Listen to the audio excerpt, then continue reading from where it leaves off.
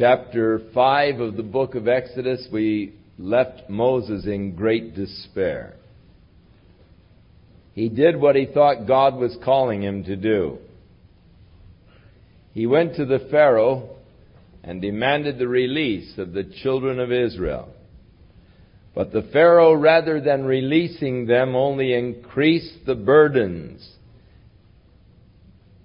and the severity of their slavery, until the children of Israel started really getting on Moses' case, saying, "Why didn't you leave us alone? We were much better off before you ever came. And now since you've come, things are really hard on us. We wish you would have left us alone." And so Moses, in turn, went to God and said, "God, what were you asking me to do? Why did you ask me to do it, Lord? Because you haven't delivered them, and things are just worse." You know, it is interesting how that many times when we launch out into what we feel is the will of God for our lives, that things don't work out exactly like we thought they were going to work out. Sometimes things turn into total chaos, and we're prone to challenge again our calling. God, did you really call me to do this? And if you call me to do this, how come it's turned into such a mess? Now, Moses didn't want to go in the first place. He had said, "Oh Lord, please call somebody else." The Lord became angry with Moses. Moses did what the Lord said, and things seemed to be going just the opposite of what he had anticipated and expected. I do believe that any time we enter into any kind of ministry for the Lord, that Satan is going to challenge our commitment of faith. And that Satan is going to do his best to discourage us right at the beginning of any ministry. He's going to make you question the call of God upon your life. He's going to challenge the work of God within your life. Especially if that ministry has to do with some of the gifts of the Spirit. How Satan loves to challenge any exercise of the gift of the Spirit. For instance, the gift of prophecy. He that prophesieth, Paul said, let him prophesy according to his portion of faith. But many times when you, by faith, step out and speak what you feel to be the Word of God, people will challenge it. And it'll cause you to question, was that really God that was speaking to me?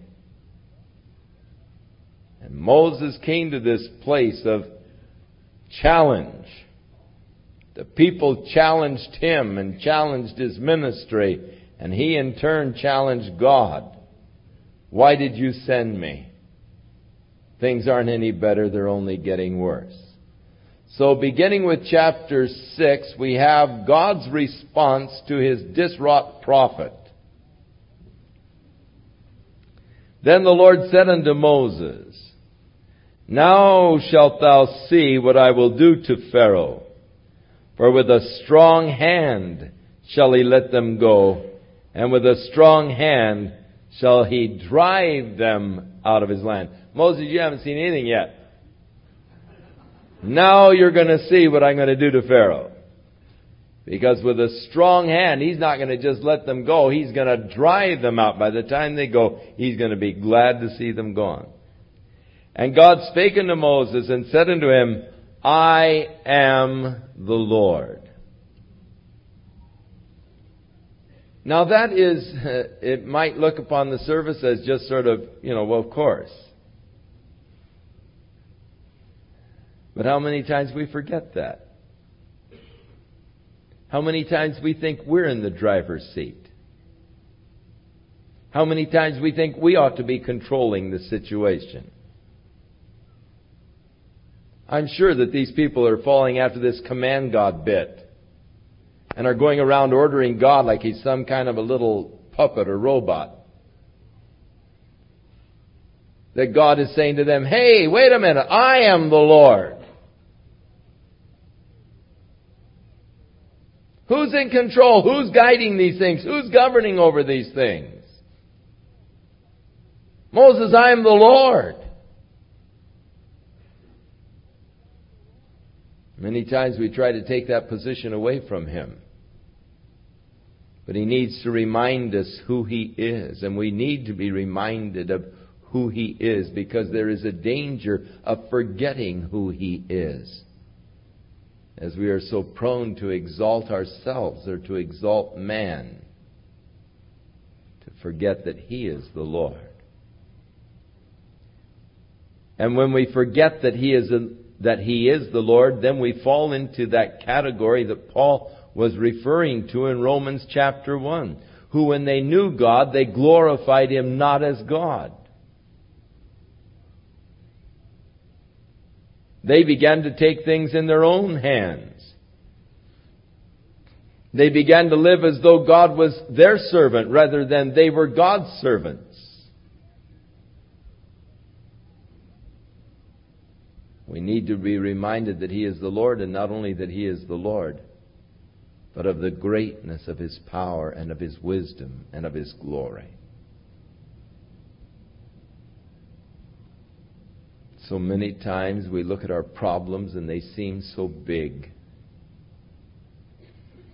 overwhelming. I look at that mountain in front of me and I think, oh, nothing can move that mountain. And I get discouraged because that mountain looks so big, and I come to God with sort of timidity. You even hate to ask Him because you know it's such a huge mountain. And you know it's impossible for you to move it, and you just wonder if God can really do it. The disciples, when they came to the Lord they had a heavy problem. They said, "Oh Lord, Thou art God. Thou hast created the heavens and the earth and everything that is in them." Hey, that's a good thing to remind yourself of before you pray. The heavens out there are the work of His fingers. He's created it all. So that mountain that is in front of you, though it may look like Everest to you, it is nothing in the eyes of God. It is nothing for Thee to help, Lord, with many or with those that have no power. Next time you think that mountain that you have in front of you is maybe too big for God to move,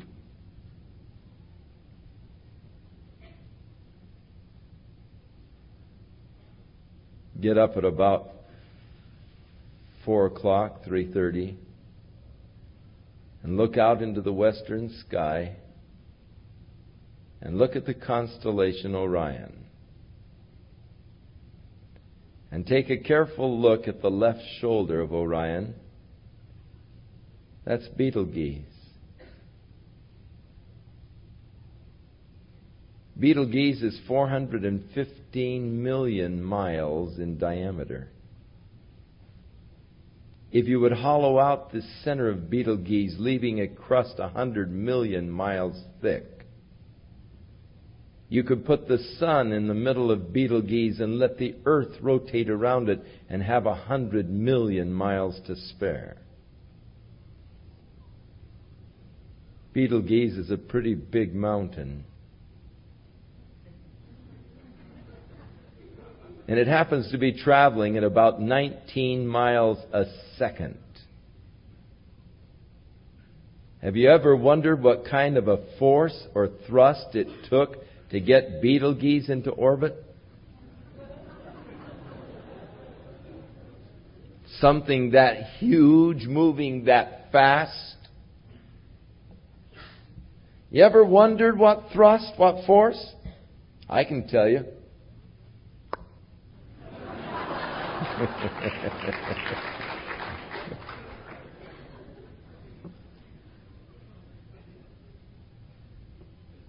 When I consider the heavens, David said, the work of thy fingers, hey, all of my problems seem really small. That mountain doesn't look nearly so big. God said to Moses he's had his feathers ruffled and he was all upset. God said, hey, wait a minute, I'm the Lord. And so many times we get all upset, our feathers ruffled. He said, hey, wait a minute, I'm the Lord. I'm in control. I've got it, And we need to remember that what a comfort to know that He is the Lord and He is in control. And I appeared unto Abraham, and to Isaac, and unto Jacob by the name of God Almighty, El Shaddai. But by the name Jehovah was I not known to them. Now, that is in the sense that the word means the becoming one. Actually, Abraham used the term Jehovah Jireh. When his son Isaac said, Dad, where is the sacrifice? Abraham said, Jehovah Jireh, the Lord will provide. But yet God is saying, by my name Jehovah was I really not known. In other words, they knew Him in a less personal way than Moses was to know God. They knew Him as the Almighty God, the Creator of the heaven and the earth. And some of you may know Him as the Almighty God, the Creator of the heaven and the earth. Whenever I hear a person beginning his prayer, O thou mighty God, Creator of the universe, I think, well, they really don't have a very close relationship with Him. When I hear someone come in and say, hey, Dad, really in trouble, I feel, they've got a neat working relationship with the Father. I was with some Italians once in a prayer meeting, and they started saying, oh, Papa. And I was shocked for a moment. I thought, that's sacrilegious. And then I found out that Papa was Father in Italian. I thought, oh, that's beautiful. I like that, Papa. Your child's in trouble. I need help. It's glorious to have a close, intimate relationship with God. To know Him by that name Jehovah, where He becomes to me all that I need. Now, they had not really appropriated that fullness of God that He wants to be to His people. They were God was sort of a far-off, great, powerful, almighty force. Creative. Yet, He was known in a personal sense, but yet always in that vast distance that exists between the infinite and the finite. Now God is coming closer to man. And He said, they've not known me by my name Jehovah. You're going to know me in a closer, more intimate way. Even as God wants to relate to you in a closer, more intimate way. And for that purpose He sent His only begotten Son. Why? That you might relate to God in the closest kind of intimate relationship as a father with his child. That you might boldly come in to His presence. That you might receive mercy in your time of need. It's funny. Sometimes when people come into the office to see me, they're so nervous that they forget really what they want to say. And I feel sort of funny because, hey, I'm nobody and I know I'm nobody. And yet, because of what God has done through my life, people respect that work that God has done through me, though it doesn't make me anything. It just glorifies God that He's able to take something like me and make something through me of His grace and love.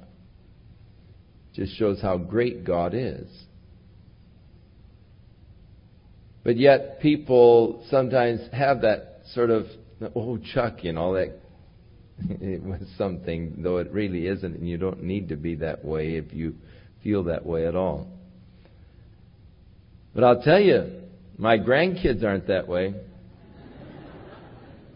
Man, they come storming into the office. They don't care what kind of a counseling session I'm in or anything else, And they interrupt whatever's going on. Grandpa, I need an ice cream cone.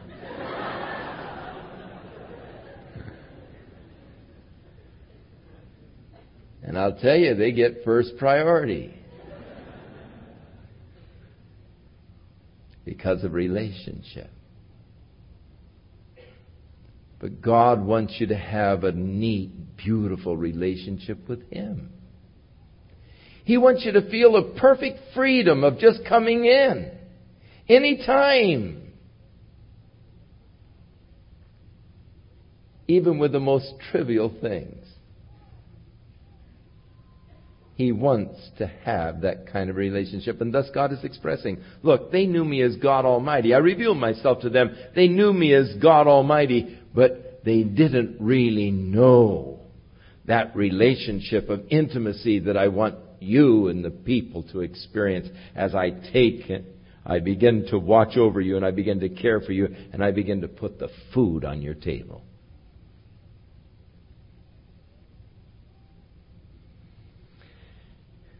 And I have also established my covenant with them, that is with Abraham, Isaac, and Jacob, to give them the land of Canaan, the land of their pilgrimage, wherein they were strangers. And I've also heard the groaning of the children of Israel, whom the Egyptians keep in bondage. And I have remembered my covenant. Now, first of all, God establishing Himself to Moses. I have. I've made my covenant with them. I know. I've heard. And I have remembered my covenant. Sometimes because of time delays, we feel that God has forgotten His promises. And in the last days, the Bible says scoffers will come, saying, where is the promise of the coming of Jesus Christ?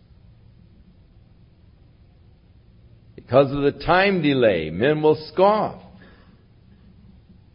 But God is not slack concerning His promises, as some men count slackness, but is faithful. Wherefore, God said, say unto the children of Israel, I am the Lord, and I will bring you. First of all, I am. And then I will bring you out from under the burdens of the Egyptians.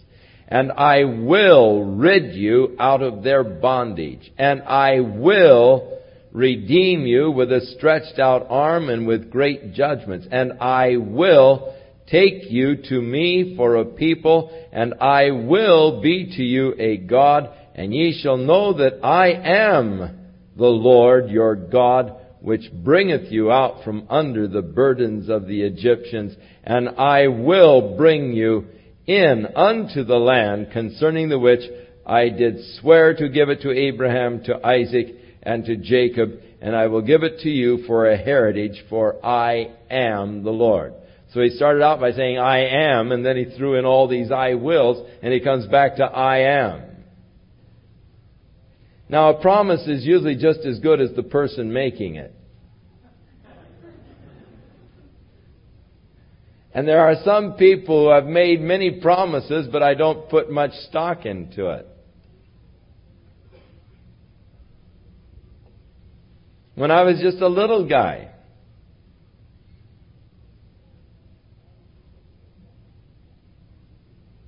there was a knock at the front door. My parents went, and this guy introduced himself as our cousin Pringle, some relative of my dad's. And they came in. "Oh, this is your family, Charles. Oh, wonderful, wonderful." And he kissed all of his kids. And he looked at me very sternly and he said, "Now, son, don't smoke. And if you don't smoke until you're 21, I'll give you a gold watch." Well, I thought that was sort of a funny thing for him to say because he was smoking. I didn't smoke until I was 21. In fact, I haven't smoked yet, but I've never seen him again. So I've got a gold watch promised to me that I've never seen because I've never seen that cousin Pringle again.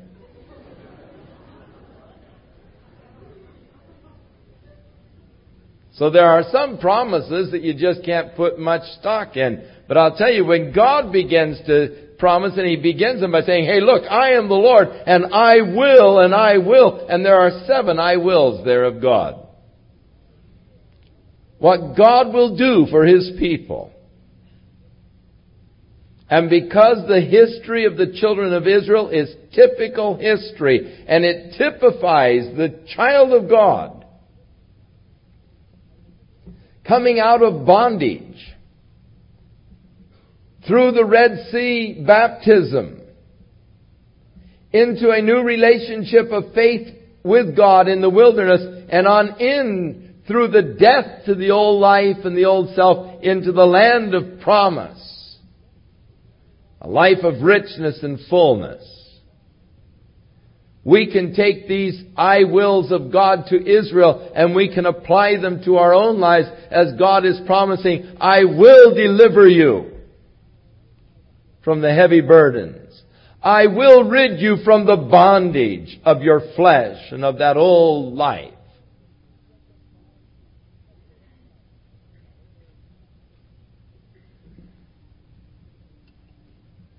"And I will redeem you and take you for a people. And I will be to you a God. And I will bring you into the fullness of that which I have promised." So Moses spoke to the children of Israel these words of the Lord. "But they hearkened not unto Moses for anguish of spirit and for the cruel bondage." They at this point were so discouraged because of the things the Egyptians were laying upon them. Even when Moses came with these glorious promises and declarations of God, the people just couldn't believe it. "And the Lord spake unto Moses, saying, Go in and speak unto Pharaoh, the king of Egypt, that he let the children of Israel go out of his land.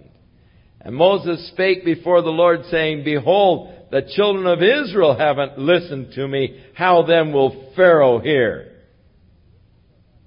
who am of uncircumcised lips?" Moses said, "Hey, God, now look. You told me to tell the children of Israel. I told them they didn't listen to me. Now you're telling me to tell Pharaoh. If they didn't listen to me, what do you think the Pharaoh is going to do? He's not going to listen to me." So Moses is still dragging his heels at the call of God, at the commission of God upon his life. "And the Lord spake unto Moses and unto Aaron, and he gave them a charge unto the children of Israel and unto Pharaoh the king of Egypt to bring the children of Israel out of the land of Egypt." Now, at this point, there is inserted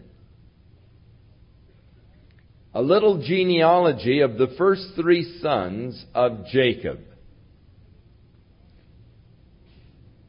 And with Reuben and Simeon, his first 2 sons, it lists just the names of the sons of Reuben and Simeon as they are in Genesis. When it lists then the names of the sons of Levi, it goes on then to name the grandsons and the great-grandsons in order that we might have a genealogy that will bring us down to Moses and Aaron. So Amram, verse 20, took him Jochebed, his father's sister, to wife, and she bare him Aaron and Moses. And these are the years of the life of Amram. He was 137 years old.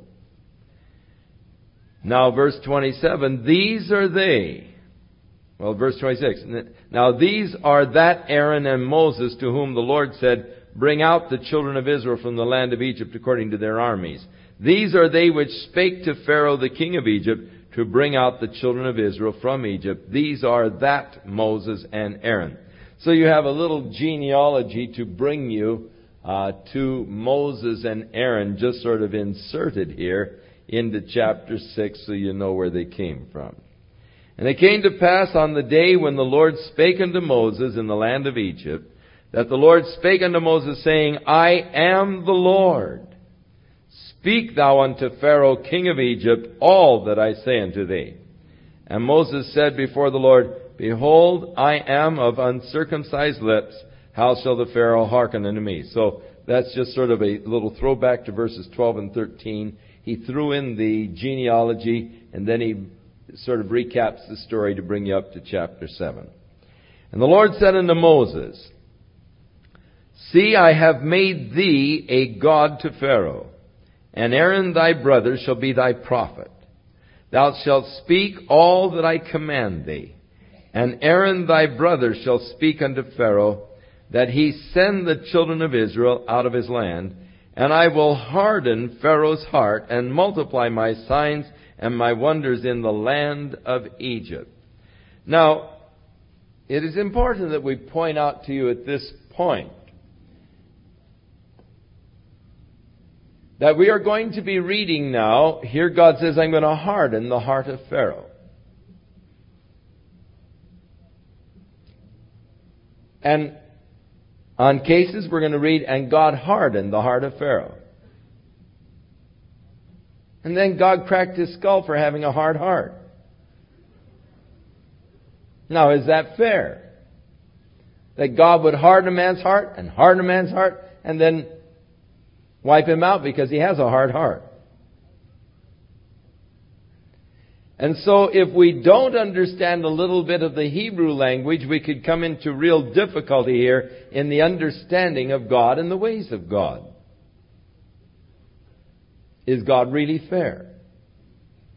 Now, to me, that would be very unfair to harden a guy's heart and then to whip him because he has a hard heart. There are two Hebrew words that are employed now in our text, but they are both translated hardened as we go through. You're going to read in the text where Pharaoh hardened his heart. And then where God hardened the heart of Pharaoh. But there are two different Hebrew words employed. It's important that you know that. Because this word here, in verse 4:3, literally means will make stiff or stiffen the heart of Pharaoh. Where the other Hebrew word means hardened in the sense of hardened as we think of it. So Pharaoh hardened his heart, and God strengthened Pharaoh in that position. Now, God will let you set your course. And oftentimes He'll strengthen you in that course that you have set. This He did with Pharaoh. Pharaoh hardened his heart against God. God strengthened his position. All right, you want to harden your heart against me? I'll strengthen your position in order that I might magnify my power throughout the whole earth. But Pharaoh had that free choice to begin with. He exercised that choice in hardening his heart against God, and then God firmed up his decision. It's a tragic thing when God firms up our decisions many times, unless the decision is the right decision, and then it's great that God firms up our decision. But God so often operates this way, making firm your decision. That's a blessing to me. Because I was so weak when I first made my right decisions for the Lord, but the Lord strengthened my decision. And God made me strong in my position. God, in a sense, hardened my heart. That is, He made strong or stiffen the position that I made in committing my life to Him.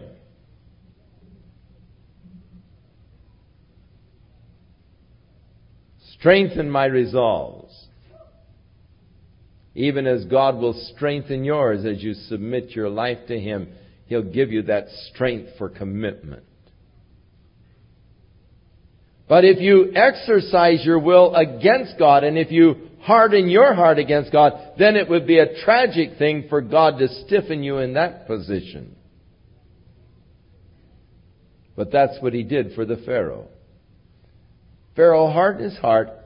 God made stiff or strengthen the position that Pharaoh had taken. But Pharaoh shall not hearken unto you, that I may lay my hand upon Egypt, and bring forth my armies and my people and my children of Israel out of the land of Egypt by great judgments. Now you see, God is speaking by foreknowledge. He knew what Pharaoh was going to do. He knew the decision that Pharaoh was going to make.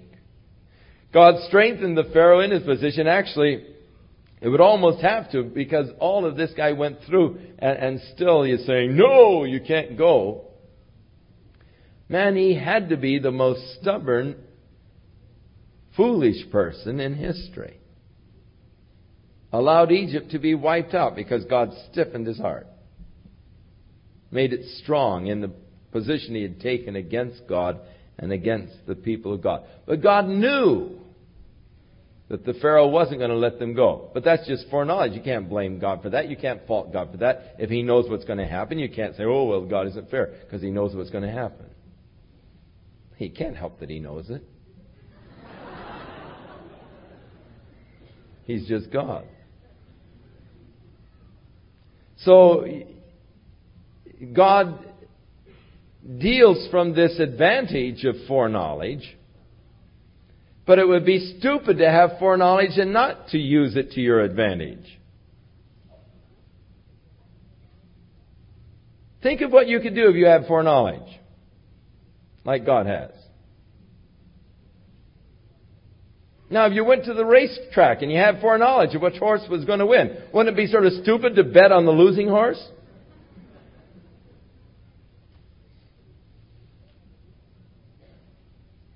That's dumb. If you have the foreknowledge, you know which horse is going to win, you naturally are going to bet on the winning horse.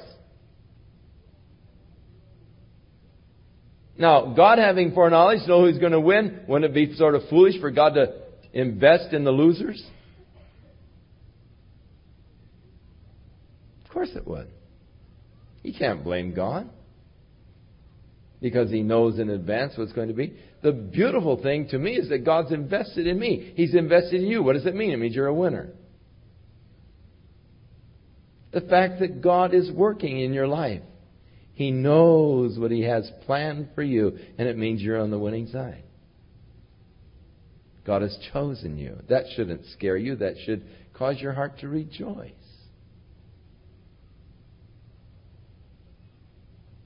So here with the Pharaoh, God knew what He's going to do. He said, He's going to harden His. He's not going to listen to you. He's not going to hearken unto what you have to say. In order that I might really lay my hand upon them and bring my people out. And the Egyptians shall know, and this is the purpose, in order that the Egyptians, and later on that all the world may know, but that the Egyptians may know that I am the Lord when I stretch forth my hand upon Egypt and bring out the children of Israel from among you. And Moses and Aaron did as the Lord commanded them, and so they did. And Moses was 80 years old, and Aaron was 83 years old. So Moses was the kid brother. When they spake unto Pharaoh, And the Lord spake unto Moses and unto Aaron, saying, When Pharaoh shall speak unto you, saying, Show a miracle, for you then thou shalt say unto Aaron, Take thy rod and cast it before Pharaoh, and it will become a serpent. So, when you stand in before Pharaoh and he says, Oh, then show me a miracle, just have Aaron throw the rod down and it'll become a serpent. So Moses and Aaron went in unto Pharaoh, and they did so as the Lord had commanded, and Aaron cast his rod before Pharaoh and his servants, and it became a serpent. Then Pharaoh also called the wise men and the sorcerers. Now the magicians of Egypt, they also did like manner with their enchantments, for they cast down every man his rod, and they became serpents. But God got the best of it, for Aaron's rod swallowed up the other rods. And he hardened Pharaoh's heart, that he hearkened not unto them, as the Lord had said. Now, it is interesting to me that the magicians of Pharaoh were able to duplicate the feet of Aaron and Moses.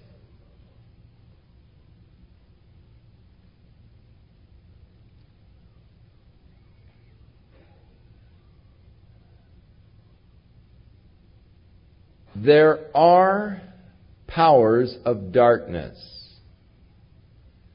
that are able to counterfeit the work of God. Satan is a great counterfeiter. And just because a particular situation has sort of an aura of miraculous, I can't understand it, does not ensure that that is actually a legitimate work of God. Satan is able to counterfeit much of God's work, and often does counterfeit much of God's work. One of the things that is to mark the Antichrist is the tremendous ability that he'll have to work miracles and signs and wonders in the eyes of the people. He'll be able to do miraculous feats. Now we are told concerning Satan that he is able to transform himself into an angel of light in order to deceive. And he is able to counterfeit the work of God in order to deceive people. Now, because Satan is able to counterfeit the work of God, should we then just say, well, I want nothing to do with miracles because Satan can counterfeit miracles?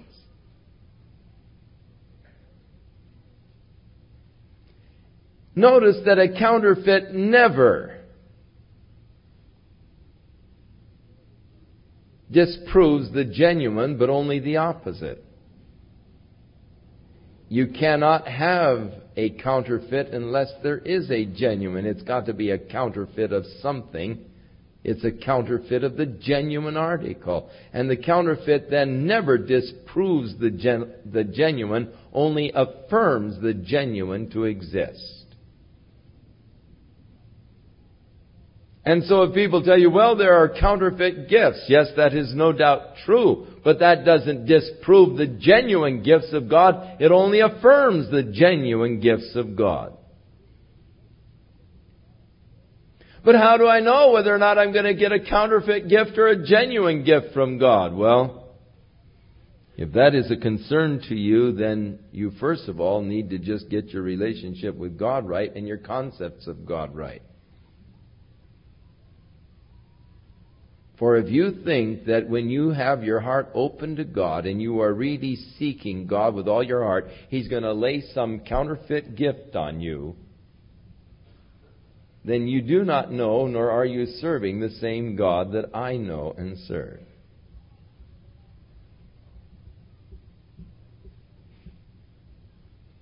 Do you think that your Father is going to give you a stone when you ask for bread?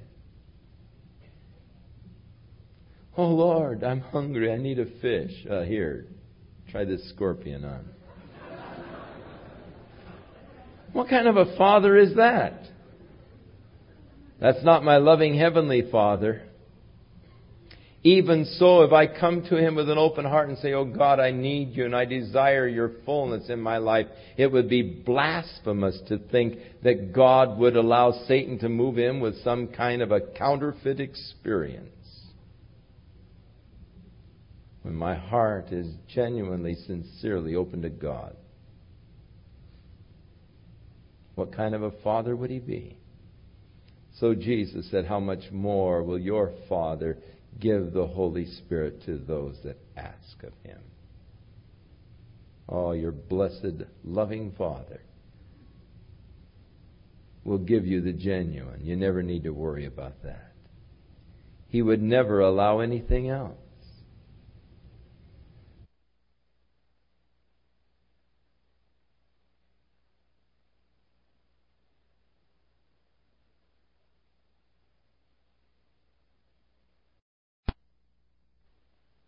So, we are aware that counterfeit does exist. We are aware that there is power in those areas of darkness. They're able to perform magical feats and miraculous feats that we cannot understand or explain. They were able to throw down their rods and they became serpents too. And thus, when you get into books of magic, which you should never do, you'll find that the deeper you get involved in those kind of books, the more they have the book of Moses and the book of the magic of Egypt and so forth, because they definitely were tuned in to the counterfeit world of darkness and were able to perform uncanny feats through the works of Satan, the counterfeit of the work of God.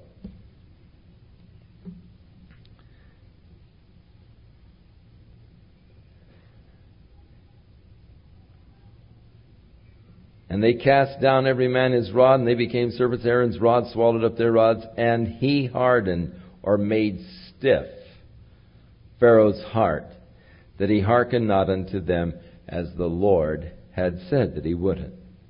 And the Lord said unto Moses, Pharaoh's heart is hardened. He refuses to let the people go. Get thee unto Pharaoh in the morning. Lo, he is going out unto the water. And thou shalt stand by the river's brink, where he's coming. And the rod which was turned into a serpent, take it in your hand. And thou shalt say unto him, the Lord God of the Hebrews hath sent me unto thee, saying, let my people go, that they may serve me in the wilderness. And behold, hitherto you would not let them or hear. Thus saith the Lord, in this thou shalt know that I am the Lord. Behold, I will smite with a rod that is in my hand upon the waters which are in the river, and they shall be turned to blood. Now you remember when Moses first went before Pharaoh and said, the Lord has sent me to tell you to let His people go. He said, who is the Lord? I don't know Him. Well, the purpose of this whole little episode here is that he might get acquainted with Him and find out who He is. And so Moses said, verse 17, thus saith the Lord, in this thou shalt know that I am the Lord. You want to know who I am? You'll find out. Behold, I'll smite with a rod that rod that is in my hand on the waters of the river. They'll be turned to blood. And the fish that are in the river shall die, and the river shall stink. And the Egyptians shall loathe to drink of the water of the river. And the Lord spake unto Moses, saying, say to Aaron, take thy rod and stretch out thine hand upon the waters of Egypt, upon their streams, upon their rivers, and upon their ponds, and upon all their pools of water, that they may become blood, and that there may be blood throughout all the land of Egypt, both in the vessels of wood and in the vessels of stone. And Moses and Aaron did so as the Lord commanded. And he lifted up the rod and smote the waters that were in the river in the sight of Pharaoh and in the sight of the servants. And all the waters that were in the river were turned to blood. And the fish that were in the river died, and the river stank. And the Egyptians could not drink of the water of the river, for there was blood throughout all the land of Egypt. And the magicians of Egypt did so with their enchantments. Again, we find here a counterfeit once more. But, they're sort of dumb. I mean, what does that help the Pharaoh? They're adding to the plagues now, and it would be better if they would smite them and turn them back to pure water, rather than going around and further polluting the water systems. And Pharaoh turned and went into his house, neither did he set his heart to this also. And the Egyptians digged round about the river for water to drink, for they could not drink of the water of the river. And 7 days were fulfilled. After that, the Lord had smitten the river. Now, there is a book called Worlds in Collision, written by Emanuel Velikovsky, in which he tries to give a explanation for the waters turning to blood as a near approach of the planet Venus. He has a very interesting book. He has a lot of conjecture in it. The methods by which God did these things, we are not told. I prefer to just think it was miraculous and let it go at that. I have no problem with God working miracles. He's able to do many things. And if he can turn water to wine, surely he could turn water to blood. And thus, that doesn't, I don't need to help God out in my own concepts of God, because he's great enough to do any of these things. In fact, it'd be, nothing at all.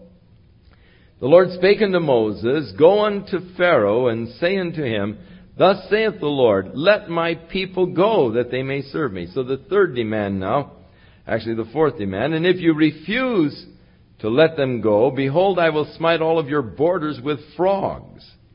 Now, of course, the Egyptians worshipped the snakes, and thus when his rod turned into a serpent, they couldn't kill it because they worshipped snakes. They also worshipped the Nile River as one of their gods because of its life-sustaining forces. When it turned to blood, God is really striking out at another one of their gods. But another thing they worshipped were frogs. And they couldn't kill them because they were held to be sacred. So you like frogs? You want to worship frogs? All right, we give you frogs.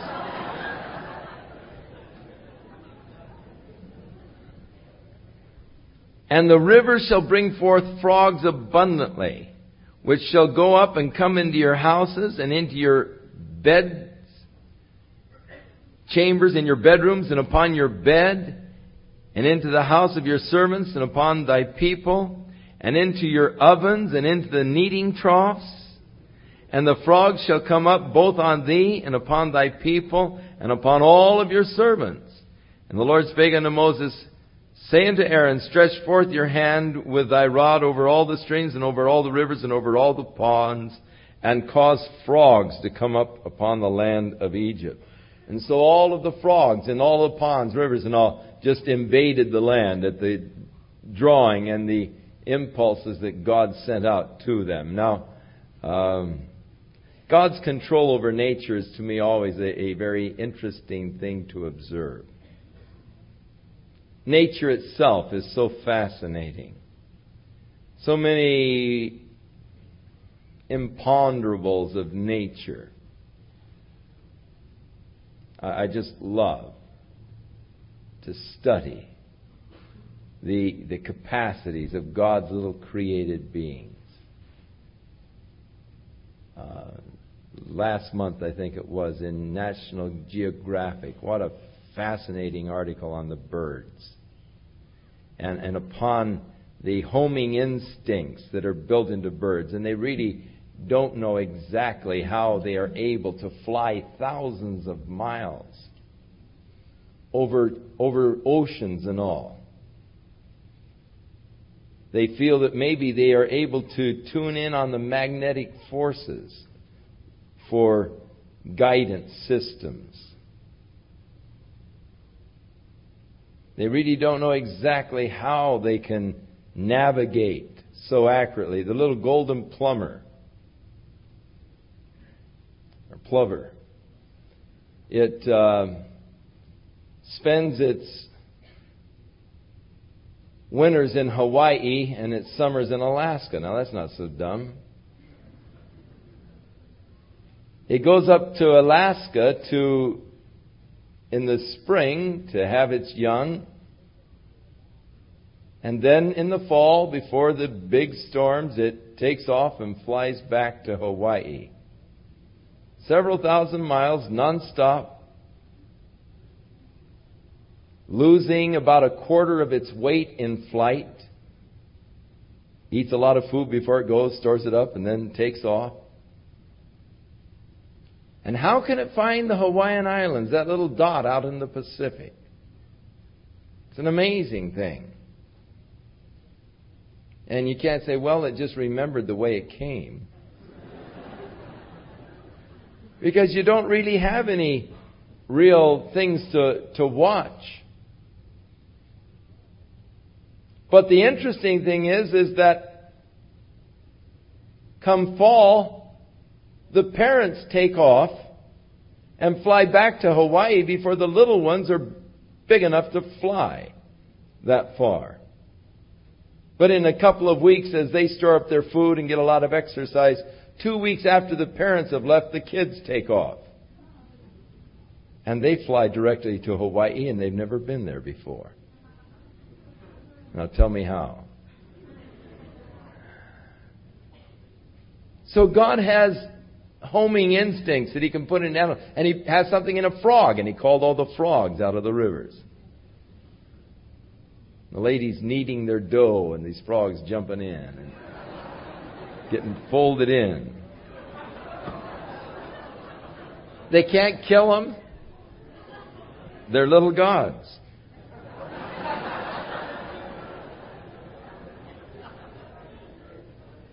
And Aaron stretched out his hand over the waters of Egypt, and the frogs came up and they covered the land of Egypt, and the magicians did so. About then I'd kill them with their enchantments, and they brought up frogs upon the land of Egypt.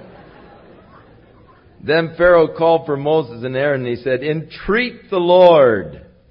Who is the Lord? I don't know him. Now Pharaoh's changing his tune. Entreat the Lord, that He may take away the frogs from me and from my people, and I will let the people go, that they may do sacrifice unto the Lord.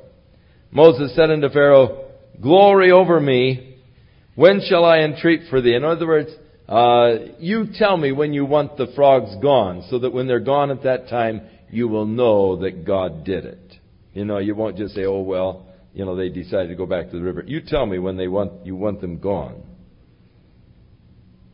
And I will entreat for you and for your servants and for your people, and I'll destroy the frogs from thee and from thy houses, that they remain in the river only. And he said, tomorrow. And so he said, all right, be it according to your word, that ye may know who is Jehovah, that you may know that there is none like unto Jehovah our God. And the frogs shall depart from thee and from thy houses and from thy servants, from thy people, and they shall remain in the river only. And Moses and Aaron went out from Pharaoh, and Moses cried unto the Lord because of the frogs which he had brought against Pharaoh. And the Lord did according to the word of Moses, and the frogs died out of the houses. He didn't send them back to the river, He just let them die. Out of the villages and out of the fields, and they gathered them together in heaps, and the land stank. Stinking gods. And God's just really, rubbing their noses in their gods, really, and just saying, you want to serve these gods? You don't know who I am, and here you are.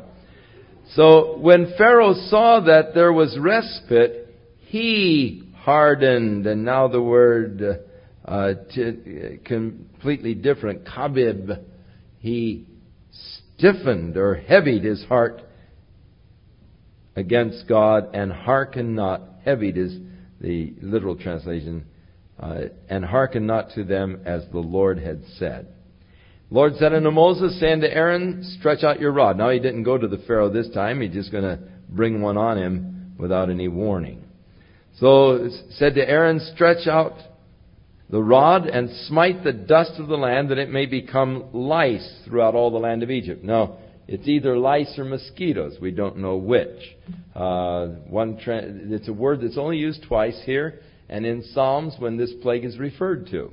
And so there are some, in the translation into the Greek, in the Septuagint it seems to be mosquitoes, but we don't know if it was lice or mosquitoes. It really doesn't mean any difference. Either one would be miserable. And they did so, for Aaron stretched out his hand with his rod, and he smote the dust of the earth, and it became lice in men and in beasts, and all the dust of the land became lice throughout all the land of Egypt. And the magicians did so with their enchantments to bring forth lice, but they couldn't. So here the Egyptians came to an end. That is, the magicians. They weren't able to duplicate this. Now in this there is sort of a creation of life. This was their limit. They could draw frogs out of the water. They could change the water to blood. They could make serpents out of their rods, but at this point they can't follow it any further. Their powers have been more than matched by now. And so the magician said to Pharaoh, this is the finger of God. And Pharaoh's heart was hardened, and he hearkened not to them as the Lord had said. And the Lord said unto Moses, rise up early in the morning and stand before Pharaoh. Lo, he is coming forth to the water, and saying to him, thus saith the Lord, let my people go, that they may serve thee. So the next demand, actually, it's the fifth demand that was made upon the Pharaoh. Else, if you will not let my people go, behold, I will send swarms of flies upon thee, and upon thy servants, and upon thy people, and in thy houses, and in the houses of the Egyptians. They'll be full of the swarms, and also the ground where they are. And I will sever in that day the land of Goshen. In other words, from this point on, God is now going to make a distinction between the Egyptians and the children of Israel. The plagues are going to come upon the Egyptians, but the children of Israel are going to be spared. And so God is going to make a division now. That no swarms of flies shall be there, to the end that you may know that I am the Lord in the midst of the earth. Again, who is the Lord? I don't know the Lord, the Pharaoh's remark. And so God says, all right, that you might know who I am. And God is introducing himself to Pharaoh. And I will put a division between my people and thy people. Tomorrow shall this sign be. And the Lord did so, and there came a grievous swarm into the house of Pharaoh, and into his servants' houses, and into the land of Egypt, and the land was corrupted by reason of the swarms. And Pharaoh called for Moses and for Aaron, and he said, go ye, sacrifice to your God in the land. And Moses said, it is not meet so to do, or it isn't right to do this, for we shall sacrifice the abomination of the Egyptians to the Lord our God. Lo, shall we sacrifice the abomination of the Egyptians before their eyes, and will they not stone us? We will go 3 days' journey into the wilderness and sacrifice to the Lord our God as he has commanded us. So here the Pharaoh now is offering the first of the compromises.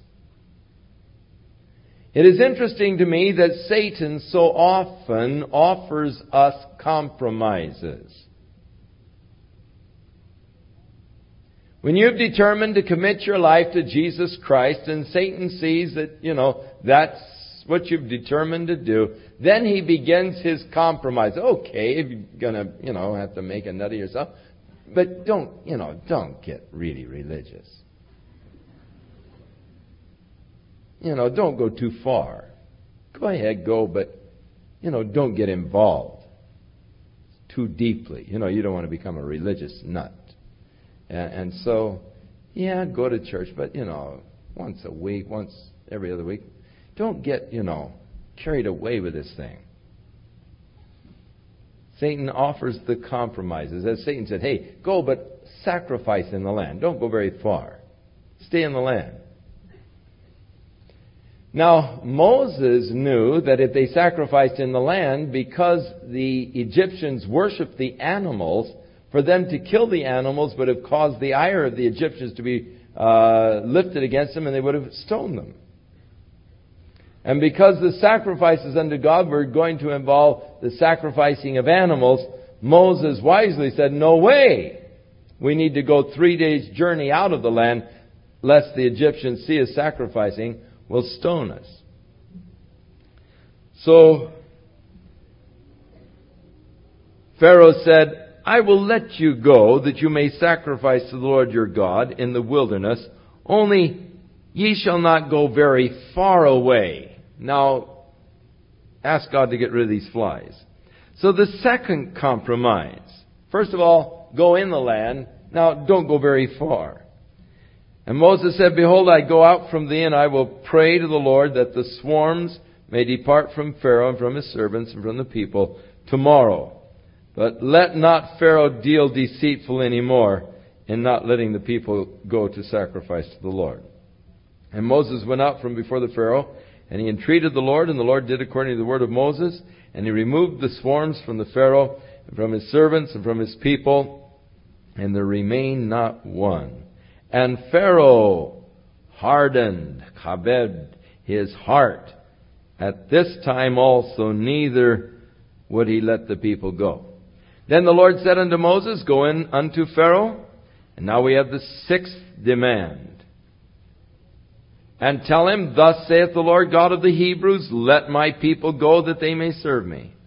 For if you refuse to let them go, and will hold them still, behold, the hand of the Lord is upon your cattle, which are in the field, and upon the horses, and upon the asses, and the camels, upon the oxen, upon all your sheep. And there will be a grievous murrain, or a boil kind of a disease coming upon the animals. And the Lord shall sever between the cattle of Israel and the cattle of Egypt, and there shall nothing die that is the children of Israel's. And the Lord appointed a set time, saying, tomorrow the Lord shall do this thing in the land. And the Lord did that thing on the morrow. And all. Now that word all there is in a generic kind of a sense. The cattle of Egypt died, but the cattle of the children of Israel died not one. That is, all of the cattle that died were the Egyptians. It doesn't mean that all of the Egyptians' cattle died. But all the cattle that died were the Egyptians, not any of the children of Israel's cattle died. You see what I'm trying to tell you? Because later on we're going to find, again, the cattle of the Egyptians being hurt by the hail that God sends. So that is, all of the cattle that died were Egyptian cattle. And so it doesn't mean that the cattle were totally wiped out. All of the Egyptians' cattle were totally wiped out. Pharaoh sent, and behold, there was not one of the cattle of the Israelites dead. And the heart of the Pharaoh was hardened, and he did not let the people go. The Lord said unto Moses and unto Aaron. Now this time they don't go. This is one of those again that just comes on the Pharaoh unannounced. Take your handfuls of ashes from the furnace, and let Moses sprinkle it towards heaven in the sight of Pharaoh. And it shall become small dust in the land of Egypt, and shall be a boil breaking forth with blains upon man, upon beast, throughout all the land of Egypt. So, germ warfare, nothing new. And they took ashes of the furnace, and stood before the Pharaoh, and Moses sprinkled it up toward the heaven, and it became a boil breaking forth with blains upon man and upon the beast. And the magicians could not stand before Moses because they were covered with boils. And the boil was upon the magicians and upon all the Egyptians. And the Lord hardened the heart of Pharaoh, and he hearkened not to them, as the Lord had spoken to Moses. And the Lord said unto Moses, Rise up early in the morning, and stand before Pharaoh, and say unto him, Thus saith the Lord God of the Hebrews, Let my people go. So another demand, the seventh demand actually, that they may serve me. For I will at this time send all my plagues upon your heart and upon your servants, upon your people, that you may know that there is none like me in all the earth. Again, back to 5:2, who is the Lord? I don't know the Lord. Well, you're finding out. For now I will stretch out my hand, that I may smite thee and thy people with pestilence, and thou shalt be cut off from the earth. For in very deed, for this cause have I raised thee up, for to show in thee my power, that my name may be declared throughout all the earth. So this verse 16 is one of those verses that speaks of the sovereignty of God. For this very reason I've raised thee up, that I might wipe thee out, really, with tremendous power, so that all the earth will know. Paul refers to this in the 9th chapter of the book of Romans, as he is talking there of the sovereignty of God. And Paul doesn't seek to explain the sovereignty of God, he just declares it. Now, I don't have to explain the sovereignty of God. I can just declare to you that God is sovereign. I can't fully understand God's sovereignty and how that works out with human responsibility, but I know it does. Because even though God is sovereign, we are also responsible for our actions. In other words, I cannot blame my actions against God. Paul says that there are some here because God hardened the heart of the Pharaoh, or made stiff his heart, and because God said, hey, look, I've raised thee up for this purpose, that I might just show my power, that my name may be declared throughout all the earth. So that if God made me this way, then how can I resist the will of God, you see? If God raised me up for this purpose, then who am I to resist the will of God? But yet Paul says you cannot take that argument. And you can't really reach that conclusion from the sovereignty of God. Yet people do. They say, well, if God is sovereign, then who am I? You know, what doesn't make any difference what I do, etc. And they use that as an excuse for inactivity. Never. And yet you exalt yourself against my people, and you will not let them go. Behold, tomorrow, about this time, I will cause it to rain, a very grievous hail, such as never been in Egypt since the foundation thereof until now. Send therefore now and gather your cattle and all that you have in the field, for upon every man and beast which shall be found in the field. You see, there's still some cattle out in the field. That shall not be brought home, the hail will come down upon them, and they will die. And he that feared the word of the Lord among the servants of Pharaoh made his servants and his cattle flee into the barns. And he that regarded not the word of the Lord left his servants and his cattle in the field. So Moses is now giving them a warning. Tomorrow there's going to be a hail like you've never seen before, and you better get your cattle in. Well, those who really feared the word of the Lord obeyed, got their cattle into the barns, and they were okay. But there are others who say, coincidence. And they left their cattle out in the field with the servants, and of course they got wiped out by the hail. The Lord said unto Moses, Stretch forth your hand toward the heaven, that there may be a hail in all the land of Egypt, upon man, upon beast, upon every vegetable of the field, throughout all the land of Egypt. And Moses stretched forth his rod toward heaven. The Lord sent thunder and hail, and fire ran along the ground. And the Lord rained hail on the land of Egypt, so that there was hail and fire mingled with hail, very grievous, such as there was none like it in all the land of Egypt since it became a nation. And the hail smote throughout all the land of Egypt, all that was in the field, both man and beast. The hail smote every vegetable of the field. It broke every tree of the field. Only in the land of Goshen, where the children of Israel were, there was no hail. And Pharaoh sent, and he called for Moses and Aaron, and said unto them, I have sinned this time. What about the other times, Pharaoh? The Lord is righteous. and I and my people are wicked. Entreat the Lord, for it is enough that there be no more mighty thunderings and hail, and I will let you go, and ye shall stay no longer. And Moses said unto him, As soon as I am gone out of the city, I will spread abroad my hands unto the Lord, and the thunder shall cease, neither shall there be any more hail.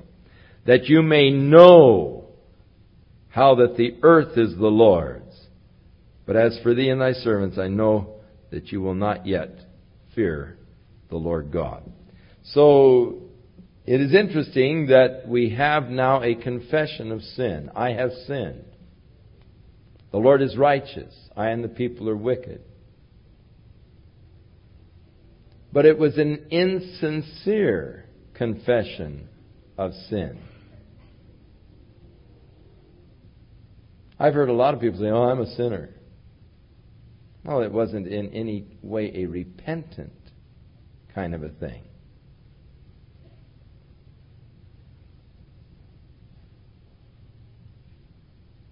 With the confession of sin, there must be a real repentance, a turning away from sin in order that there be forgiveness. Confession in and of itself is not enough. There's got to be that turning away from sin. So Pharaoh said, "Hey, I'm a sinner." And he'll say it again. But it's an insincere confession. And the flax and the barley was smitten, for the barley was in the ear, and the flax was bold. But the wheat and the rye were not smitten, for they were not yet grown. And Moses went out of the city from Pharaoh. He spread abroad his hands to the Lord, and the thunder and the hail ceased, and the rain was not poured upon the earth. And when Pharaoh saw that the rain and the hail and the thunder had stopped, he sinned yet more, and hardened his heart, he and his servants. And the heart of Pharaoh was hardened, neither would he let the children of Israel go, as the Lord had spoken by Moses. And the Lord said unto Moses, Go in unto Pharaoh, for I have hardened his heart, and the heart of his servants, that I might show these my signs before him. And that thou mayest tell in the ears of thy son and of thy son's son what things I have wrought in Egypt, and my signs which I have done among them, that ye may know how that I am the Lord. Now, the Lord has been doing these things up to this point to let Pharaoh know who he is, that he may know that I am the Lord. Now it's an interesting twist here. I'm doing these also for the purpose that you might tell your sons, and they might tell their sons, and they might tell their sons, that they may know that I am the Lord, that you tell them the things that I did to the Egyptians. And so this part of the history of Israel remains a vital part of the Israeli history even to the present day. It is the history that the children must all study. But the tragic thing to me is that so many Jews today look upon it as mythology, as fables. Even as every country has its mythology, the Greeks have their mythology, the Roman mythology. Many Jews look upon this as mythology. That is sad indeed.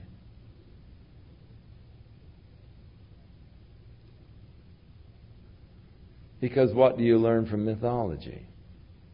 What lessons are to be gained from mythology? How can you know that the Lord is really Lord from mythology? So God wanted them to know that He was Lord, that they might rehearse these things to their children. And Moses and Aaron came in unto Pharaoh and said unto him, Thus saith the Lord God of the Hebrews, How long will you refuse to humble yourself before me? Let my people go, that they may serve me. Or else, if you refuse to let my people go, behold, tomorrow I will bring locusts into thy coast. And they shall cover the face of the earth, that you will not be able to see the earth. They shall eat the residue which has escaped and has remained unto you from the hail. They will eat every tree which grows for you out of the field. They will fill your houses and the houses of your servants and the houses of all the Egyptians which neither thy fathers nor thy fathers' fathers have ever seen, since the day that they were upon the earth unto this day. And he turned himself and went out from Pharaoh. So he gave Pharaoh warning, tomorrow the locusts are coming. And Pharaoh's servant said unto him, How long shall this man be a snare to us? Let them go, that they may serve the Lord their God. Don't you know that Egypt is about destroyed? So now the servants of Pharaoh are beginning to say, hey, wise up. How long are you going to let them wipe us out? We're just about destroyed. Let them go. And so Moses and Aaron were called in by the Pharaoh, and he said unto them, and now he offers another compromise. Go and serve the Lord your God, but who are they that shall go? And Moses said, We will go with our young, with our old, with our sons, with our daughters, with our flocks and our herds. We will go, for we must hold the feast unto the Lord. And he said unto them, Let the Lord be so with you, and I will let you go, and your little ones, look to it, for evil is before you. Not so now. Go now, you that are men, and serve the Lord, all that you desire. And they were driven out from Pharaoh's presence. So Pharaoh is offering the compromise. Look, you can go, but let your children stay. Don't take your children with you. It's going to be tough out there in the wilderness and all. And don't subject your children to that. Now, if you want to go and serve your God, that's in your heart and you got to do it. Then do your thing. But don't make your kids be a part of it. How many times Satan says, hey, you don't want to rob your kids from fun. Now, if you want to make your commitment to the Lord and you want to live a life of dedication to God, that's all right for you. You're going to do it. But, hey, don't put that kind of a trip on your kids. You don't want them to be, thought of as weird or whatever. And so, let them go ahead and do the things with the other kids so that they're not thought of as different. Go, but don't take your children with you. What an insidious compromise. And the Lord said unto Moses, Stretch out your hand over the land of Egypt for the locusts, that they may come upon the land of Egypt and eat every vegetable of the land, even all that the hail has left. And Moses stretched forth his rod over the land of Egypt, and the Lord brought an east wind upon the land all that day and all that night. And when it was morning, the east wind brought the locust. And the locust went up over all the land of Egypt and rested in all the coast of Egypt. Very grievous were they. Before them were no such locusts as they, neither after them shall be such. For they covered the face of the whole earth, so that the land was darkened. And they did eat every herb or vegetable of the land, and all the fruit of the trees which the hail had left, and there remained not any green thing in the trees or in the vegetables of the field through all the land of Egypt. Then Pharaoh called for Moses and Aaron in haste and said, I have sinned against the Lord your God and against you. Now therefore forgive, I pray thee, my sin, only this once, and entreat the Lord your God that he may take away from me this death only. So again, the confession of sin. And again, the asking of them to pray for him. But again, an insincere confession of sin. But he said this once more, this is the last time. And it's true, it is the last time that he asked them to pray for him. And he went out from Pharaoh and entreated the Lord, and the Lord turned a mighty strong west wind, which took away the locusts and cast them into the Red Sea. And there remained not one locust in all the coast of Egypt. But the Lord hardened Pharaoh's heart, so that he would not let the children of Israel go. And the Lord said unto Moses, Stretch out your hand toward the heaven, that there may be a darkness over the land of Egypt, even darkness which may be felt. And Moses stretched forth his hand toward heaven, and there was a thick darkness in all the land of Egypt for 3 days. And they saw not one another, neither rose any from his place for 3 days. But all the children of Israel had light in their dwellings. And Pharaoh called unto Moses and said, Go ye, serve the Lord, only let your flocks and your herds be stayed. The last compromise that he suggests. Go, serve God, but don't take your possessions. Let your flocks and herds remain. give yourself, but don't give your possessions to God. Let your little ones also go along with you. And Moses said, you must give us also sacrifices and burnt offerings, that we may sacrifice to the Lord your God.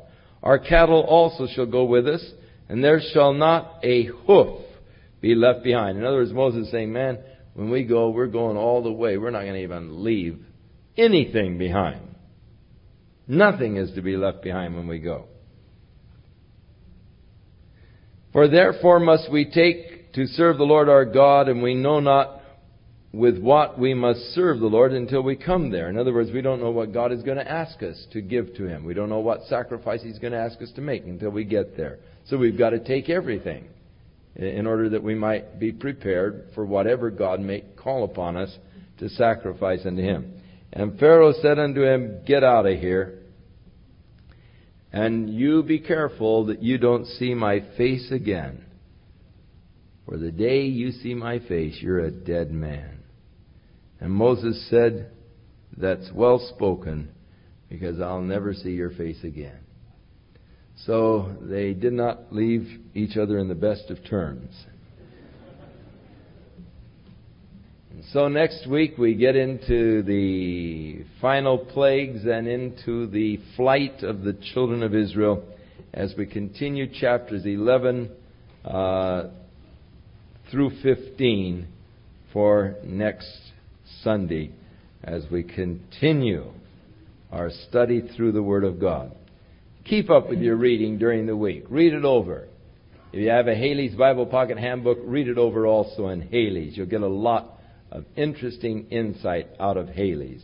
I highly recommend and suggest this Bible Pocket Handbook as the first book you get after your Bible. The first book of your library, I think, should be Haley's Bible Pocket Handbook, for all of the rich information that it has stored up. And so, if you'll read it alongside with the Bible, he just gives you good insight and background into the Scriptures. Historical, archaeological, and all just helpful insights.